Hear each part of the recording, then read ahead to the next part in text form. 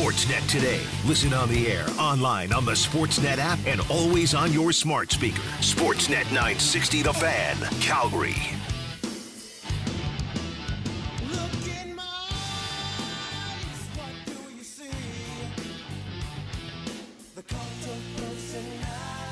We are officially 1 week away from NFL football kicking off at SoFi Stadium in Los Angeles. The Buffalo Bills and the defending Super Bowl champion LA Rams will kick things off on a special edition of Thursday Night Football. Welcome back to Sportsnet Today. I'm Logan Gordon, joined by Patrick Dumas. And with the NFL football right around the corner, Patrick, it's always a great time to bring on our next guest. For all things fantasy football, you've got drafts, you've got questions, keeper leagues, all of it. There's only one man that we go to for our fantasy advice, and that is down the Atlas Pizza and Sports Bar guest hotline to chat with our pal, Andy McNamara. AMC, how are you today, pal? Hey, boys. Doing good. I like the CM Punk Cult of Personality intro. Appreciate the wrestling theme. I'm ready to rock and roll, guys. You're right. The NFL season right here. Yes, we're pumped for it here in Calgary. I know plenty of people have fantasy questions, so we'll get to Ask Andy in just a few moments here. So if you've got your fantasy football questions for Andy McNamara, you can send them into the fan feedback line, 960-960, or just before the break, we gave out all three of our Twitter handles. So if you have any of those, make sure you use the hashtag AskAndy, and we can get your question to Andy. Just a few for you here, Andy, before we jump into Ask Andy segment, as we always do here on Sportsnet 960. Have you been in a couple of drafts yourself yet? Yes, actually, I had two so far. I had one of those like sort of long ones where, it's every 3 hours type of thing, and then I had one of my big ones the other day. So I got one more. I actually have two more. I got two more next week. So I got on the Tuesday, so we're going right up to the edge, which is what I like, as close as possible to the NFL season. And I know everyone wants to have it early and as soon as possible, which I understand, but it's so much better if you wait, because now, guys, the 53-man rosters have been set. The preseason's done. There's going to be no more preseason injuries. Mm-hmm. It's you can still do any, you can still get injured in practice, whatever. But now it's getting. Now you kind of see how the cards are falling, and it's that close. So I got a couple more, yeah. Any trends you've noticed? And I know drafts are different for everybody with leagues and whatnot, but have there been any surprising trends you've noticed in any of the drafts you've done so far, Andy? You know what? It's been, in the ones I've been in, fairly straightforward in that the running backs go first. You see the odd reach here and there, but really it's kind of a pattern that makes sense, because with the running backs, the true bell cows, like we talk about, being ever more rare, running backs are going first three off the board no matter what, pretty much, unless a Justin Jefferson sneaks in there. But usually you're going three running backs, and there's no question about it, because if you don't get one of those true RB1s and you wait, and here's the tough part too, guys, you're in like a 12-team redraft, and you're in that like 8 to 12 spot, you have a tough decision to make. Are you going to get, likely in that range, the 6th to 7th best running back, maybe the 3rd, 4th best wide receiver? Or are you going to be a little bold if you're picking 11, 12 and take Travis Kelce, the top tight end or something? So I find the real intrigue comes what people do who draft later. Those first three spots, you're pretty much locked down, starting with Jonathan Taylor. You mentioned, obviously, training camp's done. Preseason is done. Are there any fantasy situations around the league that cleared up and got a little bit more clarity for you since training camp ended and the 53-man rosters were set? Well, one of them, I think, was in Philadelphia. And not that I was expecting anything out of Jalen Reagor at all with Philly, but it was an extra receiver who was a first-round pick who would have demanded some target shares. Well, he's gone. So I think the situation in Philadelphia cleared right up. That's what I love, when you have a clear depth chart and you can pretty much map out where your fantasy points are going to come from that team. Jalen Hurts is a stud. Top 5. I'd be shocked, barring injury, if he didn't finish top 5, top 6 in fantasy quarterbacks. A.J. Brown's the top dog there with him. They've been building great chemistry. Devonta Smith right underneath, and Dallas Goedert. We're avoiding the running backs for the most part. Maybe a little bit of Miles Sanders has some depth. I wouldn't want him as one of my starting top 2. But the moving on of Jalen Reagor, I think, was a big part of that. A guy who has piqued my interest a little bit in the last couple of days, guys, is Hayden Hurst of the Cincinnati Bengals. And that interest almost evaporated as soon as it came when it looked like O.J. Howard was going to Cincinnati. Mm-hmm. He pivoted and now signed with the Texans. Hayden Hurst, and we saw with C.J. Uzomah a couple times last year, him pop a little bit with Cincinnati. Now, the tricky part, of course, is you have Jamar Chase to feed, you have T. Higgins, Tyler Boyd, Joe Mixon. But the tight end, if you're going to go for, let's say, an extra depth guy a little bit later, I'm talking like you can probably draft Hayden Hurst at the end of your draft with the last pick. And that's what I did in one, just to hold on and see how things develop, because I like his talent in Atlanta. I don't think he's ever really, his full talent has been able to be exploited. And in a pass-heavy offense, maybe we see him become more a part of that offense in Cincinnati. Speaking of O.J. Howard signing with the Texans, is that on your radar at all when it comes to tight ends? No. Like, O.J. Howard, I talked about untapped talent. O.J. Howard is a heck of a talent. Yes. He's just kind of, like, don't you guys feel like O.J. Howard has been one of those guys that you sort of expect each year to do something, and then at the end, he just never really did anything? Yep, right? 100%. You know? I think the Alabama luster probably helps him there out. Yeah, you know what? And physically, he's built like Oh, he's huge. Now, you think he's a prototypical tight end that should dominate this league. And if you went to a team that wasn't led by Davis Mills in Houston, not so great. And this complicates things because I was looking as like a deep, deep sleeper. Brevin Jordan, the tight end of Houston, late last year, started out some real chemistry with Davis Mills. And I'm thinking, okay, yeah, maybe that's. I have a little on my drafts. I have a little star beside Brevin Jordan. But now you bring O.J. Howard in. Now what are we looking at? Now we're in with an unproven.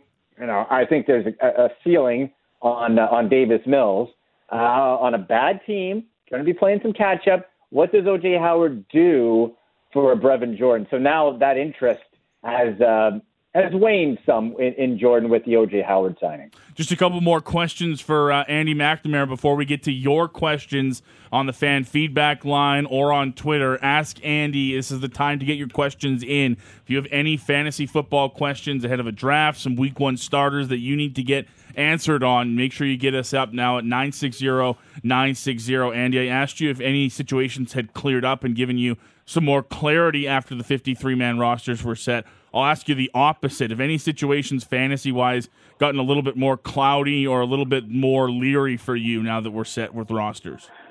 Well, I think with my Cleveland Browns guys, if your name's not Nick Chubb, I'm not really that interested in you this year fair. For fantasy. And coming in, it was before the Deshaun Watson news. It was, okay, what about Amari Cooper? At this stage in his career, I'd like him much better as a number 2, but all right, there's Deshaun. Jacoby Brissett, we've seen enough Jacoby Brissett in his career. He's a good backup, sub-500 starter, more of a game manager, kind of just like a bigger, stronger Tyrod Taylor. Right? He's not going to lose you a game, but he's probably not going to win you a game either. So Amari Cooper's value has sunk for me. David Njoku, again, tight ends, and this is if you're, looking at kind of punt and wait on tight ends. Njoku, I was much higher on before. Now I'm thinking, okay, well, there's still a path to him being fantasy relevant because of the lack of wide receiver depth with the Browns. But it looks like, from what I hear out of Cleveland, they're going to be using sort of their tweener running back receivers as more slot receivers. So Kareem Hunt popping out more, a guy, Demetric Felton, popping out more. So I'm not quite sure what David Njoku's season is going to look like. Newly paid, big body dude. You talk about a sculpted god, David Njoku. My goodness. Chief high Slam. School, dude set a high jump record in high school for his state. It's ridiculous. So I still have a bit of an interest, but really outside of Nick Chubb, I wouldn't be chasing any Browns for your fantasy team. Now, Andy, give me maybe some undervalued guys that we're looking at drafts. Maybe give me an undervalued quarterback, running back, wide receiver that guys aren't maybe looking at right now. I'll give you a wide receiver right off the bat, and he's from Canada, and it's Josh Palmer. Yeah. Logan's excited. Bolt up, baby. I love it. Right? Let's go. Oh, yeah, right. Yeah, yes, you know it. Chargers, man. That's right. You know Josh Palmer. Yeah. Like, this is a guy who, outside of, I think, if you're probably a Chargers fan, you're overlooking because what's the shiny toy? Keenan Allen, it's Mike Williams, right? Austin Eckler, Justin Herbert. Then there's Josh Palmer. Well, Josh Palmer is a guy who had a 3-target. If you look at that right now, the WR3 in a team, it's like, yeah, okay. But my thing is, I am not a believer in Mike Williams long-term or for this year over a full season. Last year, the guy was guns blazing for about 6 weeks and faded. His whole career has been inconsistent. I think there's a real way that we look at the end of the year and we see Josh Palmer as the second-best wide receiver on that Chargers team, not Mike Williams. So Josh Palmer is somebody you can wait on deep into drafts and pick him up. And you're getting somebody. I did that in one draft. I'm going to look to get Josh Palmer shares on every team if I can this year, because I think there is a real possibility that he ends up right behind Keenan Allen. And if there's an injury to Allen or Williams, he's proven himself, and we know they like to throw the football there with the Chargers. So, I really like Josh Palmer. For quarterback, you know what? If you look at the numbers for Derek Carr and you take the passing yards, and then I tell you he is not a top 12 fantasy quarterback, I take the name away, you're like, are you nuts? Then you look at the touchdowns. That's where it's been the issue for Derek Carr. The passing yards have been there, but he hasn't had a lot of weapons to work with as far as true playmaker. Darren Waller, we love, but he was banged up last year. Because look at these numbers, okay? Since I'm looking here, 2018, over 4,000 yards each year. Last year, 4,800 yards. If I tell you 4,800 yards, you think the guy's having 35 touchdowns. No. He had 23 touchdowns, 14 interceptions. Now you got his buddy from college, Devontae Adams. Hello. That's going to open up Darren Waller, Hunter Renfrow out of the slot. Jacobs can catch too. You got a nice little blend. I think a guy to watch. 2 QB leagues, a must. And I always try in drafts to draft 2 quarterbacks, 2 tight ends for bye week help. And if one of them goes off, to be able to use as trade bait. Last year I did it with Jalen Hurts and Dak Prescott. I took Hurts later. Hurts I ended up playing more than Dak. And so Derek Carr is somebody who we can look at and say, all right, you know what? If I take those 4,800 and I have 23 touchdowns, well, how many touchdowns is Devontae Adams going to have? Let's be conservative and say 7 to 8. Okay? Let's give Carr 30 to 31 touchdowns. With that yardage, you're knocking on the door of the top 12. All right, let's get to it. The text line's filled up with questions. We've got plenty to get to for another edition of Ask Andy. If you want to, you can still try to get your questions in at 960-960. But let's get it started, Andy. We got plenty on the text line to get to. This first one came in well before the segment started, so we'll start with this one. Andy, I have 2 of the top 3 picks in my keeper league. Which 2 of Breece Hall, Travis Etienne, or Damon Pierce from Houston should I take? So it sounds like this guy's pretty determined in his keeper league to get a future running back to hold on to. I think you keep Hall and Pierce. As bad as, like I said, the Houston situation is, Pierce, boy, man, I loved watching him in the draft process before coming out, looking at his game tape in I believe it was Senior Bowl. It might have been East Shrine, but I'm pretty sure it was Senior Bowl. This guy's a playmaker, and he's been balling out so much so that they got rid of Marlon Mack. That we talk about, you want certainty, you want to stay away from these committees that we've been seeing. That's the case right there, where Damian Pierce can pop right in. You just have to worry about that vulture Rex Burkhead who keeps popping up. But I think you go, I can't stand Rex Burkhead, guys. Breece Hall, even though it's the Jets, you temper your expectations, but out of the 2, you go Hall and you go Pierce there. How are you feeling about Josh Jacobs this year, Andy? You know what? I'm liking Josh Jacobs more than in year past. The Devontae Adams factor helps a lot. Jacobs was banged up quite a bit last year. You have Zamir White behind him. That doesn't concern me really. Amir Abdullah, come on. Now, Brandon Bolden, he'll catch a ball here and there.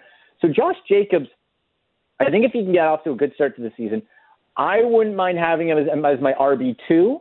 I don't want to rely on him as my top guy, but I believe that he's going to be able to be somebody that you can get and plug in. He might not get you, superstar numbers, but I think he's going to be a steady producer. At 2 QB league, who would you start, Trey Lance or Baker Mayfield? Oh, boy. Oh, well, So you know what? This is actually a really good question because you were looking at safer floor versus sky high ceiling, right? Trey Lance, he could be a total bust. You brought back Jimmy Garoppolo. Why? Well, you weren't getting any trade offers for him. You didn't want to cut him. I understand it. But does that reflect anything on Trey Lance? I don't know. Baker Mayfield hasn't been a top 12 fantasy quarterback in his whole career. 2 QB. If we get 2020 Baker, I'm liking it, but you're going to want to really incorporate Christian McCaffrey into all that, and then he gets the chemistry with his new team. So the safe pick is Baker Mayfield. But if you're going 2 QB, I don't mind being a little, depending on who the first one is, getting a little froggy, being like, all right, you know what? Let's see, Trey Lance with his legs might be worth the risk alone. So I think you go Trey. Andy, this guy has a draft tonight in a keeper league. Thanks to some trades from last year, he holds the 3rd overall and 7th overall pick. With who's available at 3 in his league, would you take Jefferson, Henry, Cook, or Harris?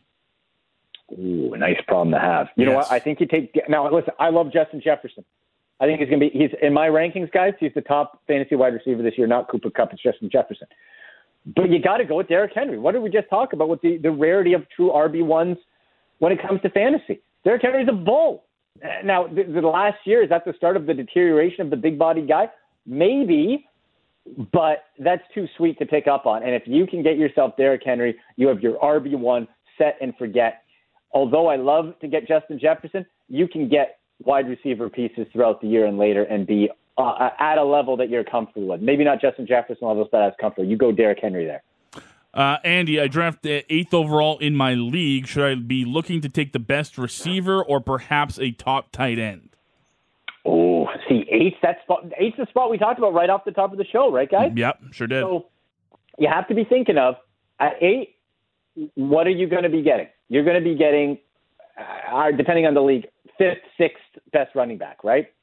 So it depends who's off the board, of course. Let's say this. If there's a Jamar Chase still there, I would get a Jamar Chase. Austin Eckler's not going to drop that much. I would say, unless there's some weird drop and you're like, oh, man, Derrick Henry's there at 8 or something like that, I might look to reach for a Travis Kelce, because at least then you're getting the best at a position, not the 6th best, not the 3rd or 4th best for wide receiver. You're getting the best at a position group in fantasy, even more rare to find a guy who's going to produce week in and week out. Let's face it. At tight end, the only sure things are Travis Kelce and Mark Andrews. Then you have Dalton Schultz, George Kittle in that next tier. But so if you're at 8 and you get Travis Kelce, okay, you know what? You got that position locked in. And then you can let the draft sort of come to you and see what's shaking after that. I like these. You got a couple of these general strategy tips. I'm going to throw this one your way, Andy. This guy or girl that texted in says, Andy, I need some strategy tips. I'm drafting last in a 12-man league. Who would you target for the back-to-back picks? I like it.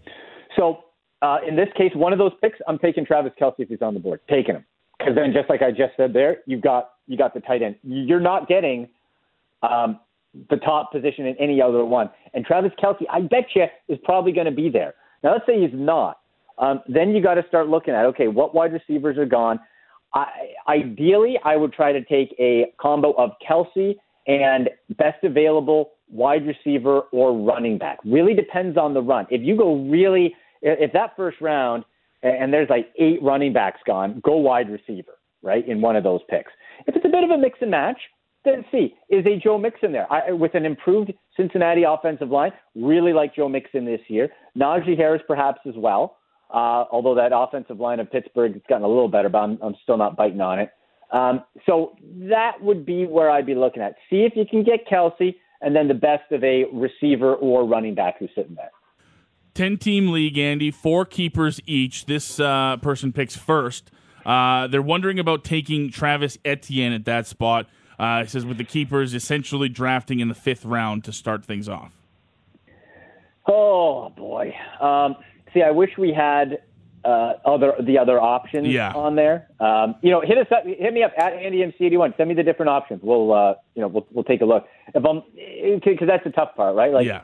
I like Etienne, but is there anything better than him laying around there in the keeper? That's the question. I'm not, I think Etienne's probably going to be settling in as a RB2 type with some upside. He could get you some jump, right? You got a much better head coach. Tough to get worse than Urban Meyer. That's his match last year. You got Doug Peterson, Etienne with the comfort level of Trevor Lawrence.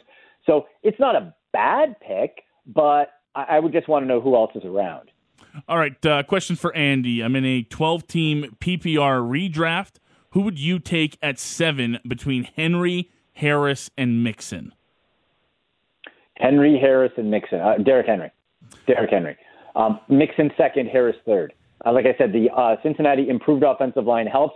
Still a very, very, very heavy pass offense, though. Coach Zach Taylor will throw to a fault in Cincinnati. Najee Harris, I still think he's going to be top 12, probably closer to the bottom of that, because Pittsburgh probably is going to be playing from behind. Now, he can catch. He's patient. The offensive line is so-so. It's just a case where I think your ceiling is capped with Harris, to a lesser extent Mixon, and Derrick Henry. If that guy's right, we know what he can do. Just a couple more minutes. If you're able to get your questions in for Andy McNamara, ask Andy, available at 960-960. A couple more for you here, Andy. This guy's got a question about running backs. Andy, who do you like between Penny, Hall, and Sanders? I'm assuming we're going Rashad Penny, Breece Hall, and Miles Sanders. Yeah, I want to like Rashad Penny. He can't stay healthy. You can't. You have to at least, and you can't predict injuries, but you have to at least prove that you can play some stretch of time healthy in the NFL. Penny hasn't been able to do it. The talent is right there. Seattle is in a half-hearted rebuild with the pieces around it. You got, Geno Smith and who's the other, the Denver guy, whatever his name is. What was his name? I'm forgetting his name. But he's not good. Drew Lock? And so Drew Lock, yeah, not good. They're looking to draft a quarterback. So are you going to be running the ball? Are you going to be around enough to run the ball? No. So it was who else? Breece Hall and Rashad Penny, Breece Hall, Miles Sanders.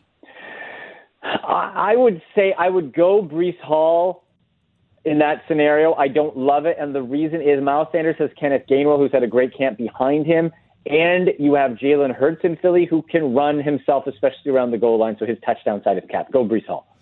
Andy, rookie draft, who do you like more, Ken Walker or Dameon Pierce? Dameon Pierce. He's going to get, for rookies, you want to see that opportunity situation. And Pierce, with Matt gone, he's got lead role right there. He's got the lead role. So you want to see that opportunity. Is the rookie going to get a chance to eat? And Pierce is going to be able to do that. Couple questions on Austin Eckler. One guy's curious if you are confident that he's going to be able to repeat last season with his injury history. And another texter comes in saying, would you feel comfortable taking Austin Eckler at a 3 spot overall? Would I be comfortable with Eckler at 3? Absolutely. Absolutely I would. And especially if it's PPR. Yes. Standard takes a little bit of a dip, but PPR, 100%. Remember, folks, Austin Eckler does not get the credit he deserves as a actual rusher, a carrier of the football. We all know he can catch, but if you watch, he's been able – he is a good ball carrier. He just gets more shine for his playmaking as a pass catcher. So he can do that. Injury history, yes, but, man, you know what? I still have seen him do it. I think the offense is perfectly made for him to do it as a pass catcher and as a rusher. And there's nobody really knocking on the door. You got Spiller behind him, but that's more of a concern maybe for next year. So I think, yes, Austin Eckler at 3, and I'd be comfortable taking him. Another strategy pick, this gentleman or woman is interested in some auction tips for drafting, Andy. Any tips for anybody heading into an auction draft? Yes, and one of my leagues is an auction on, I think it's Tuesday. Here's what I tried to do. I hope none of my people in the league are listening. What I try to do, pick a big name that you don't need when it's your turn to put up for auction. Okay, so let's say, like if it's a keeper or whatever, or you're like, you know what, I'm not going to take Tom Brady. Put Tom Brady up. People will fight, and you have all that money sitting there in the auction to start. People want to spend it, right? People don't like sitting for too long without getting somebody. You get antsy. You want to buy something. So put a big name out there that you don't care if you get or not, and let the people spend the money. Then they'll spend the money. You sit back. Now, if there's somebody you like that gets put up, you can go for it. Don't blow the whole amount on one player no matter what. But put those players up the first couple times that you don't want that could get a big dollar, and all of a sudden you'll start seeing those wallets start to drain, and then you can make your move a little bit later on when it counts. Just a couple more for Andy McNamara here before we hand things off for him for another week. A couple of week one questions, Andy. Who do you like in a flex spot better, Michael Thomas or J.K. Dobbins? Dobbins, no. No. Dobbins is not 100% at all. I don't even know if he's going to play week one, to be honest. Mm-hmm. That's why they're looking at Kenyon Drake. So Michael Thomas, who is also not 100%. So make sure, like every week, guys, make sure you are tracking the health. Follow the beat reporters. How injured is he? Is he limping along? A game day decision? What's it going to be? But out of those two, Michael Thomas, no doubt. This guy is in a very tough league. It's keeping a lot of running backs. He's got Breece Hall or Dameon Pierce. Which one do you like more? Pierce. And now, just talent-wise, Breece Hall, but the situation, Dameon Pierce. Keeper question, Andy. I can keep Kyler in the 3rd, Andrews in the 5th, or DK in the 8th. Keep Andrews because the tight end spot, like we talked about, if you're not getting Kelsey or Andrews, it takes a dip, and then you're looking at Schultz or Tittle. Andrews is one of the best two in an offense with Baltimore. Let's not forget. Lamar Jackson only throws to Mark Andrews, and they got much worse at receiver. And there's a slew of running backs. So he funnels the ball to a fault to Mark Andrews. So Mark Andrews is the guy there. You can pick up quarterback and receivers later on. Although I love myself some DK Metcalf, you have to think, Geno Smith, Drew Lock throwing the ball. What are we really hoping for?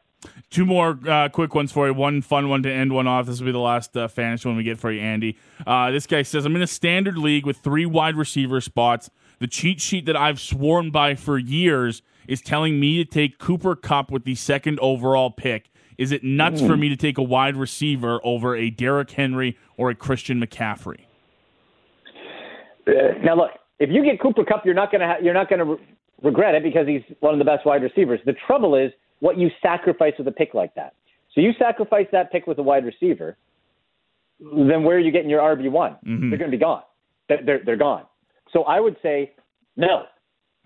You're going to have Jonathan Taylor's probably going to go first. You get a McCaffrey, an Eckler, a Henry, that type of tier right after that. I would not take Cooper Kupp with that 2nd overall pick. You can swing back and get in the next round for wide receivers. You can get a whole bunch more of that. Well, aren't going to have necessarily the super peak of a Cooper Kupp, but I bet you could probably get yourself a Mike Evans, A.J. Brown, Keenan Allen, Michael Pittman Jr., and you'll feel just fine about it. And last one, tell me about this thing you got going on Twitch tonight. Ooh. Andy McNamara doing some play-by-play with a wrestling legend. Patrick, you're going to love this. On Twitch tonight, Andy McNamara calling a match with the legend Tommy Dreamer. Tell me about this. Hardcore legend. Yes, the hardcore legend, ECW great. Yeah, guys, Tommy Dreamer. It's with my guys at Chinlock Wrestling. I've been working with these guys. They do charity wrestling events. This was the first one back since the pandemic, and this is the first airing of it. So Tommy Dreamer going for the heavyweight championship. There's also going to be a 20-person over-the-top battle royal, multiple titles. Also, do you guys remember the late, great Pat Patterson with WWE? Yes, His sir. nephew, Zach Patterson, is wrestling on the card. I'd never seen him perform before, guys.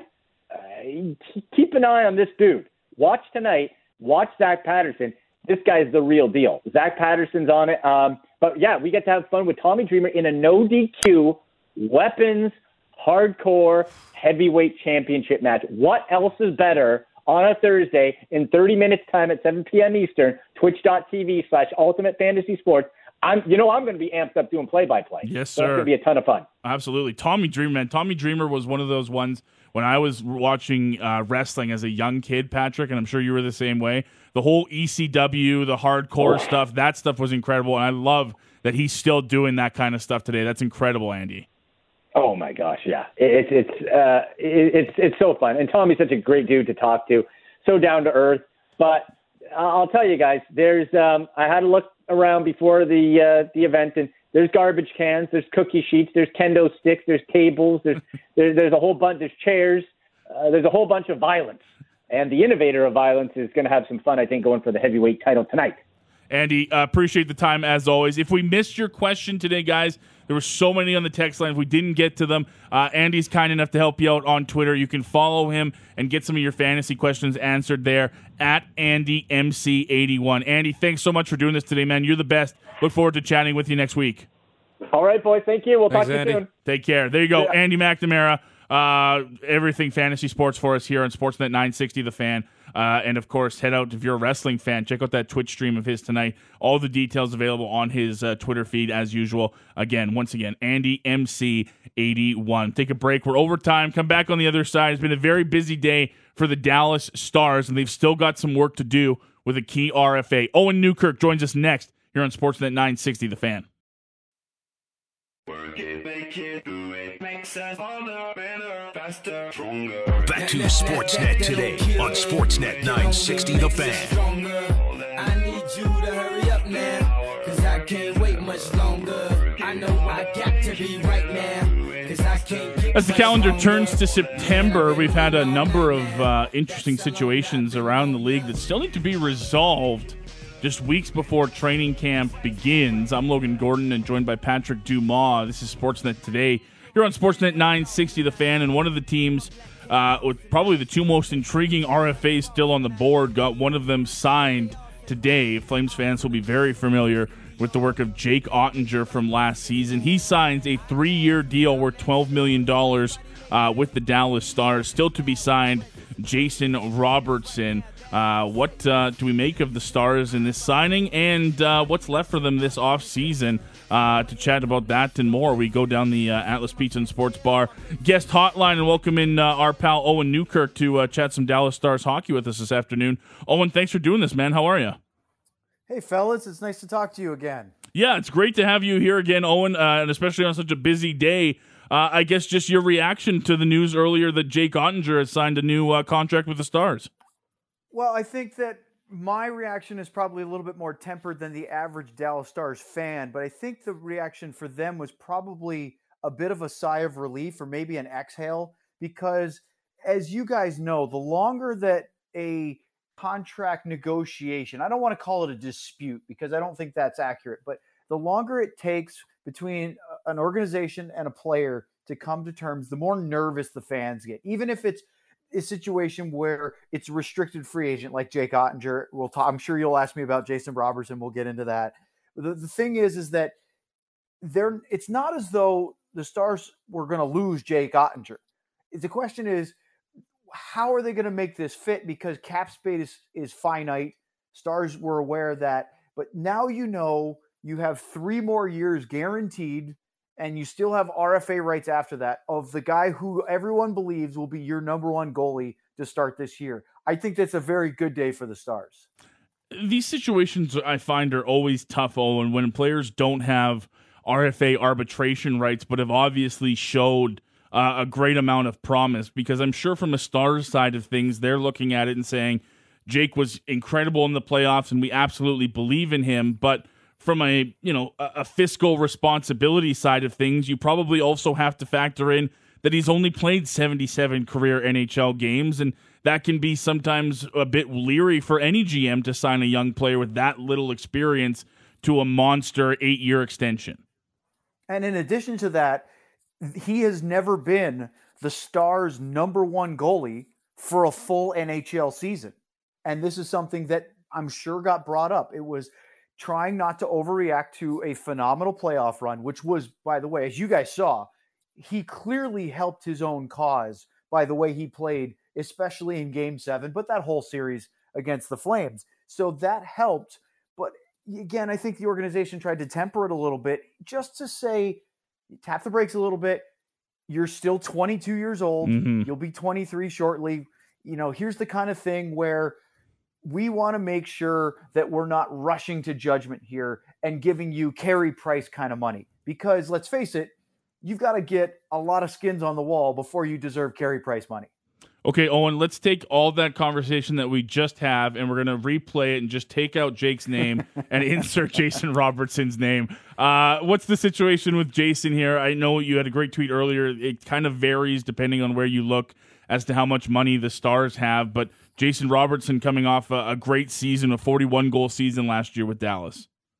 Yeah, I mean, it's tricky because I think today's news and contract for Ottinger really helps both sides because now they know, probably more than us playing with Cap Friendly or Puckpedia or whatever site you like to manage your NHL salary cap issues and try to figure out what guys will be on the roster and how you do it. There are a lot of variations. The general sense is somewhere between $6.5 and $7.5 million of cap space left. Now, the reason why I say that big of a range is because Anton Hudobin is still part of the Dallas Stars for one more year at a cap hit of $3.3 million. Now, if the Stars do what Hudobin did last year, which is place him in the AHL, then they can get relief of $1.125 million. But that's the maximum for an NHL one-way that you can get off of your books. And of course, he makes 3.3, so you still have a little over $2 million left. However, there's a difference this year because Hudobin is coming off of hip surgery. He was shut down last year. They couldn't put him on LTIR because the injury occurred when he was in the AHL, and those are the rules for the collective bargaining agreement. So this year, if he goes to camp, now he's already in Frisco. He's training with some of the guys that are here, more arriving every day. If he's ready to go, then it's competition, right? Because you could send Scott Wedgwood down and get $1 million of relief. If Hudobin and Ottinger are your guys, you could try to trade him and in some way get all $3.3 million off your cap, and now you're in really good shape. Or the other thing is you could put him on LTIR because he's on your NHL roster right now. Again, I don't want to get too much into the minutia of it, but I think with Jason Robertson, you're probably looking at a number that starts with 7 at the very least because he scored 40 goals last year. Now, again, I'm trying not to mansplain to the Calgary Flames fans that know this very well, but you had one of the bargain 40-goal scorers of the season last year in Elias Lindholm. He was the cheapest 40-goal scorer by cap hit. I know he made a little bit more. I think he made $1 million more than his $4.85 million cap hit. That sounds really great. Jason Robertson made $795,000. Yeah. So just think about that. He made $4.1 million, or almost. He made $4 million less than the next cheapest 40-goal scorer, of which there were 17 in the NHL last year. That is a ridiculous bargain. So Robertson's going to need to get paid. And the comparables that you look out there, 3 for 7 in a bridge seems relatively fair. What's the problem with that? Well, if you're in Jason Robertson's camp, he's a 40-goal scorer that's still 21 years old. You can see how hard it is to do that. They want to cash in. And so I think there's a debate about term versus cost. And if the Stars can now squeeze him in that $7 to $7.5 million rate on a bridge deal, knowing that in a couple of years, they've got some big contracts coming off the books, and the cap should take a jump with the new TV deal. Then here's the thing. That's all good for the Stars right now, but Jason Robertson, if he keeps playing like this, he might really pony up some bucks for the second contract or the third contract. Where do Stars fans and I guess the general viewers of the Stars see Jason Robertson in all of this? Is he a future face of the franchise type of player that's being looked at in the same view as Miro Heiskanen and Jake Ottinger are right now, Owen? Not yet. I close. Okay. Here's the thing. Roope Hintz is considered the Stars' number one center. I mean, I don't think considered. He is the number one center. Yeah. He has one more year left on his current deal. He's going to get paid. And obviously, teams tend to give their top line center big dollars because it's a huge, very important position. And he deserves it. If Jason Robertson backs up his 41-goal season, I mean, he had 79 points. If he does that again, then he's probably in that conversation. He's on the fringes of that right now. And I don't mean any disrespect to Robertson at all, but Miro Heiskanen is a franchise player. 3rd overall pick. He's done nothing but be fantastic. Obviously, I think he had a little dip in offensive production. There's a lot of talk down here, especially from new head coach Pete DeBoer, that they believe that with John Klingberg moving on to Anaheim, Miro will seize that role because it's there, that he deferred because he's a good teammate to some other guys, and now it's going to be Miro's team. So I don't think Jason Robertson is just yet on the Miro Heiskanen level or the Rope Hint yet, but he's awfully close. And if he scores 40 again, he'll be right there. Chatting with Owen Newkirk here, some Dallas Stars hockey chatter on your Thursday afternoon as the Stars get a deal done with franchise goaltender Jake Ottinger today, a 3-year contract worth $12 million. I'm Logan Gordon, joined by Patrick Dumas. Patrick? Oh, you mentioned Miro Heiskanen there. Now, he's obviously a really young, good defenseman. Does he have that gear into him to enter that next tier of elite young defensemen in this league? Yeah, I really think he does. We saw that very, very blatantly in the 2020 bubble playoffs where he led the team in scoring and he could take over. I think there was a little bit of a regression in the shortened 56-game season. And then a little bit last year of, hey, he's phenomenal, guys. And every day we watch him play, he does things where you just go, holy cow, how does he do that? He makes his skating look effortless. His defending with his stick is the elite of the elite. I haven't seen a guy in the league that does it better than him with his stick. He's not the biggest physical guy, but he doesn't get pushed around. And I think that he has so many more tools offensively than we've necessarily seen day in, day out. But that is still a question. Can he be as offensively effective as Cale Makar? Maybe. That may not be quite fair because I think Makar may be a unicorn in that regard. But I think Heiskanen's better defensively than Makar is, and they're both unbelievable skaters. Talk to me about some of the younger group of players that could be knocking on some jobs for camp potentially. I know there's Ty Dellandrea, there's Logan Stankoven, Maverick Bourque. What are some younger guys that could potentially be stars here in the not-too-distant future?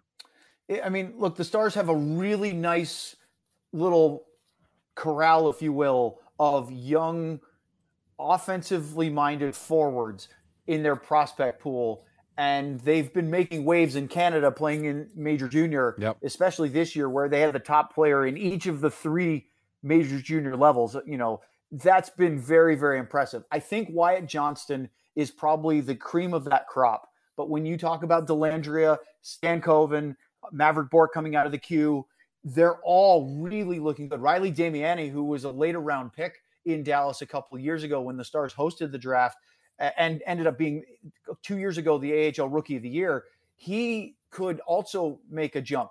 But the thing is that Johnston and Stankoven, who was fabulous at the World Juniors in August, could very easily spend another year at junior. Now, will the Stars give them every chance to make this team? Absolutely, especially because if they provide – there's still some question marks for Dallas with the second line. The first line with Jason Robertson along with Rope Hintz and Joe Pavelski, they've been fabulous. One of the better lines in the league, and they're going to probably stay together. Tyler Seguin has some questions coming off of his injuries, even though he played last year. Everybody felt he wasn't quite where he should be. Will he get back to that elite level of which he's being paid, or is this the new Tyler Seguin? I have questions. I'm not saying I doubt him. I think he's going to do everything he can to get stronger, but if there's an issue there, suddenly a guy like Wyatt Johnston might have a shot at getting one of those center spots. Now, maybe not, but I think the best chance to make waves this year is probably from a skills level Johnson, but probably Maverick Bourque because he cannot go back to junior. So he can go to the AHL. I think he'll get a chance to play. I don't know with the way that I look at the Stars roster if he'll have a really high percentage chance to make it opening night.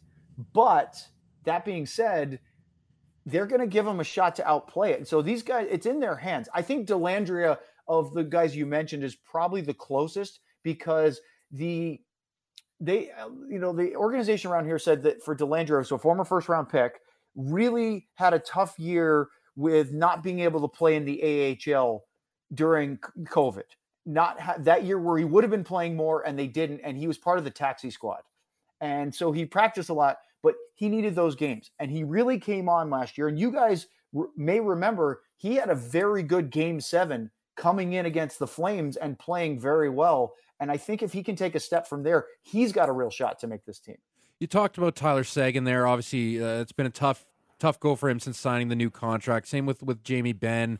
And the veteran like Joe Pavelski, who had a tremendous year playing on that top line. What are some of the expectations for guys like Seguin, Benn, and even like Joe Pavelski heading into this year? Well, I think Pavelski is expecting to be as ageless as he continues to be because he just has proven that he is a terrific pro. Nothing against the other two guys you mentioned, but his game is not predicated around speed. And we've talked to him about it before. And Joe sort of puts on this wry smile and goes, "Well, I've never been considered very fast." So that's not really what defines him as a player. He has incredible vision. His positioning is top notch. And as you guys have watched, the IQ is great. His IQ, his ability to get his stick on pucks, tipping it, scoring goals in front of the net is, I think, as high as it gets in the league. And so when you have Robertson and Hintz to provide the engine room, the speed, and Pavelski giving that support role with that IQ and positioning, it makes for a really fantastic line. Now, Tyler Seguin and Jamie Benn, we may not be seeing them as both members of the team's second line this year. Part of the reason why they went out and signed free agent Mason Marchment is to give them another option up there. I've got questions about Denis Gurianov because he did not have a good year, especially for what the Stars expect out of him. And, the 25-year-old isn't coming off of his rookie deal. He's a guy that should be at his peak right now and for the next few years, and he just hasn't been getting it done. So there are expectations there. And there are expectations for Seguin, who's the highest paid guy on the team, $9.85 million. And you expect, in some regards, to live up to that. But also, you guys remember, this is not just a contract of what we expect you to do. It's given a contract for what he did before. He earned that because of what his past performance was. Would it be a shame if he can't get back to that elite status and be that really great number 2 center? The one thought that my co-host Bruce and I have been talking about, which I think is kind of an interesting one, is if Tyler Seguin's summer this year where he's healthy and he can push himself to the level he couldn't last summer, then can he get to that explosiveness he didn't have? That'd be great. If he can't, which is a very distinct possibility, could he start to adapt his game to be a little bit more like Pavelski with some young speed like a Marchment, Gurianov, Dellandrea, Wyatt Johnston around them? Then he could really just evolve to a different stage of his career. I hope it's the former, but if he can do the latter, he can still be very effective. And last one for me, you got a new coach. How will the transition from Rick Bowness to Pete DeBoer shape the club this year? It's twofold because one of it is personnel, and it's not just on Rick Bowness, who I think most people in the league, we really adore the man. He is as classy as it gets. He's so much fun to talk to. He gave us so much time during our pre-game show radio interviews, talking with the recording off, just incredible insights. And I feel incredibly fortunate to have been able to interact and work with him for a few years and learn from him. The guy has the best stories. He's been around, he's seen it all, and he was fantastic. There were some things about his style of play that I think will be a little bit different from Pete DeBoer, and I think it is regards to how they attack the game with the lead, right? There were times where Bowness and his team were criticized for sitting back a little too much when they had the lead and sort of letting other teams go to it. I think that was a little unfair because, as you guys know, when you have the lead, the other team usually pushes because they're trying to catch up. Yeah. And so you're inevitably going to see that ebb and flow change during the course of the game. And look, it wasn't all on Rick Bowness's system because that's a misnomer. The Stars had one of the worst finishing rates for a team that usually outchanced their opponent in quality scoring chances on most nights during the regular season. Not so much against Calgary in the first round last year, but that's a different story. But I think you're going to see a real emphasis on trying to get these guys to finish, and that's on the players. Coaches can't score goals. They can try to put the players in the right positions, but the player has to be the one that to finish it off. And that was something that was a little bit of an issue for Rick Bowness's team that wasn't necessarily on the coach. Owen, thanks so much for the time today, man. Really do appreciate it. I know it's always busy when you get a signing like that done. So thanks for taking some time this afternoon. We always appreciate these chats here. Thanks, Owen. My pleasure, boys. Enjoyed it as always. Thanks, Owen. We'll take to you a little bit more down the regular season line, pal. Take it easy. Take care. There you go. Owen Newkirk, kind enough to join us down the Atlas Pizza and Sports Bar guest hotline. Yes, Flames fans, very familiar with the work of Joe Pavelski, Jake Ottinger, and others last postseason, excuse me. And the Stars looking for them to provide once again, in what should be a very interesting year for the Dallas Stars. Thanks to Owen Newkirk for jumping on with us as always here on Sportsnet 960 The Fan. Take a break, come back for the final hour of the program, kicking it off with a Stamps report from Matty Rose. The Stampeders continuing practice today, getting set for Labor Day against the Elks. Your Stamps report with Matty Rose next here on Sportsnet 960 The Fan.